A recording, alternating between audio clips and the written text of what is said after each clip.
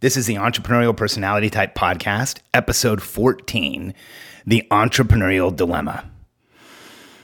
The entrepreneurial dilemma is that entrepreneurs, people like us, require far more protection and support than the average person to reach our full potential.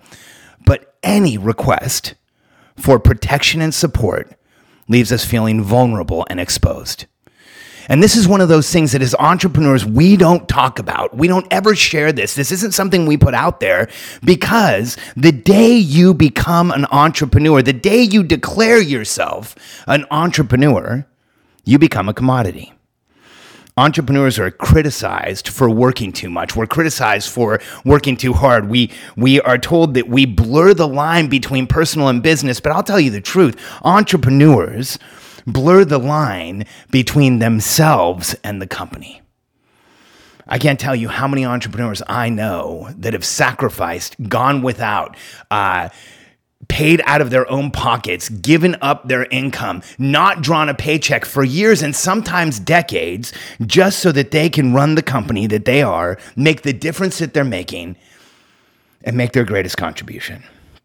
And while the world sees entrepreneurs as affluent and having wealth and having power, the fact is that most businesses are teetering on the brink of disaster. They're barely making it. The average entrepreneur, depending on who you believe, makes somewhere around $60,000 to $80,000 a year. They're by no means wealthy. And in meeting entrepreneurs around the world and hearing their inside voices, I can tell you that the vast majority of us live in a state of ambiguity and fear. And we do everything we can to hide this because most feel like we are the only ones struggling. And because there's so much of a history and an echo and still hearing things like fake it until you make it and don't ever let them see you sweat, we turn inwards, we isolate, we don't ask for the protection and the support we need. And the challenge is that the vast majority of entrepreneurs in the world, not just the United States, are fully exposed because they're doing everything. They have no help. They are truly a party of one. It doesn't matter if an entrepreneur is making $10 an hour or $10,000 an hour. If they have no help and they're the only ones running the business, they have the same level of exposure to losing everything. So yes, the average entrepreneur is in a massive state of risk. And so many of us stay small, purposefully suppress our company, some subconsciously, some consciously. We live in fear and we pretend it isn't there. And most, well over 90%, will stay this way. And here's the challenge for us as entrepreneurs. Make no mistake, it doesn't matter who you are, how good you are, what you've learned, what you understand. You cannot overcome the fact that 100% of the activities required to start a business have to transition in order for you to have long-term growth and success. I'll show you. To start a business, you execute.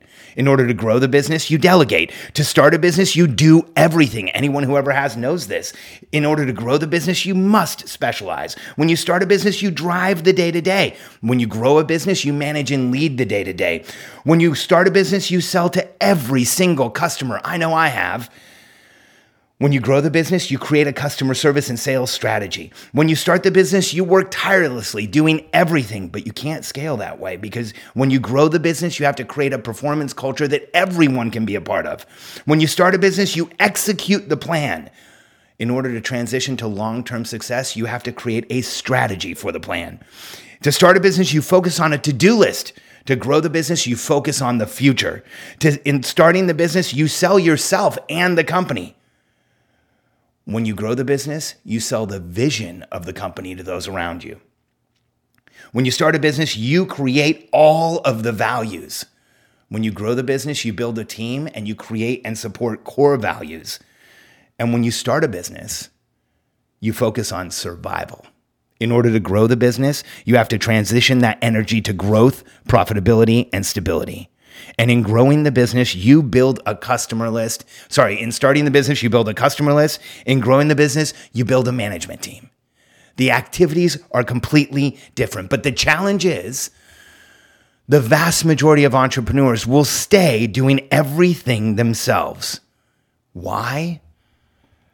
Because as human beings, we are subject to the conditioning of the world around us. Just like Pavlov's dog, when the bell rang and the dog's mouth salivated, we are the same. And when we start a business, it can be one of the most difficult times of our lives.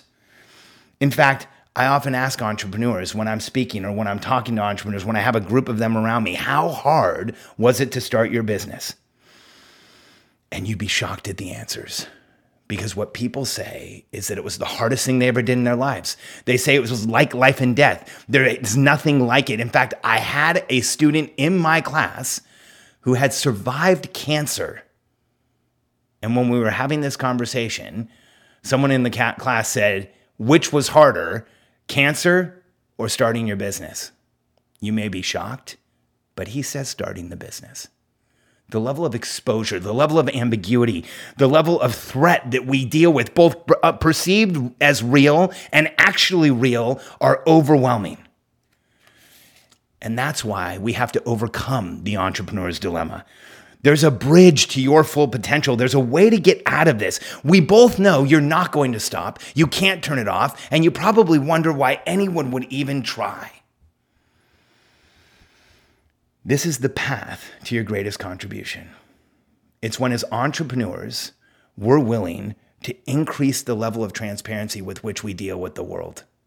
I've studied some of the most successful people in history. I've gotten the opportunity to work side by side with them. And here's what I can tell you about people who move the world around like puzzle pieces. They are proactively transparent. They tell the people around them what they need because they know in order to reach their full potential, they must have the protection and support of the people around them. That's why billionaires are wholly and totally dependent on the people around them, but they're also dedicated to people. Now, I know it can feel intimidating. I know it can feel like too much to think about asking for the level of support, the level of protection it takes to actually build a company, build a team, create profitability, and grow. But here's what I want you to know. You can do this one step at a time, and it doesn't have to be all at once, and it doesn't ever have to be overwhelming, too much, or a lot. In fact, when you look at some of the most successful companies in history, the teams who built them were small. Warren Buffett needed less than 60 people at Berkshire Hathaway Corporate to control the most successful company in history. Sure, there was tens of thousands of people working in the companies that they controlled, but Berkshire Hathaway had only 58. And it was the number one most successful company in history. Warren Buffett knew his strengths, and it was not being around people. Or they are not one of them is not being around people. And it's not just Buffett. When we look at recent history, Instagram only had 13 people on the team when it sold to Facebook for $1 billion. That's overwhelming. 13 people created $1 billion in wealth. See, the opportunity for us to get the protection and support we need today is easier. It's more available. It's more ready than it's ever been at any time in human history because so much of that protection and support has been provided by the entrepreneurs that have walked our path before us. They've written the books and they've left the programs behind and the code and the information and the shortcuts and the lessons for you and I to learn and absorb so that we can do even more. WhatsApp only had 55 people when it sold for $16 billion. So don't think that protection and support has to be overwhelming. Don't think you can't do this, not even for a minute. Because here's the fact about people like you and I. We need protection and support. Because we have strengths that should be protected at all costs because that's where our success comes from, and we should be supported everywhere else. The challenge for most entrepreneurs today is that they've been convinced there's something wrong with them, so they're constantly focused on improving their weaknesses. this presents a challenge. If you spend your entire life trying to improve your weaknesses, you will find that at the end of your life, you have some pretty strong weaknesses. But if you lean into your strengths and get support everywhere else, you will find that you have lived a transformational life, and you will live a transformational life.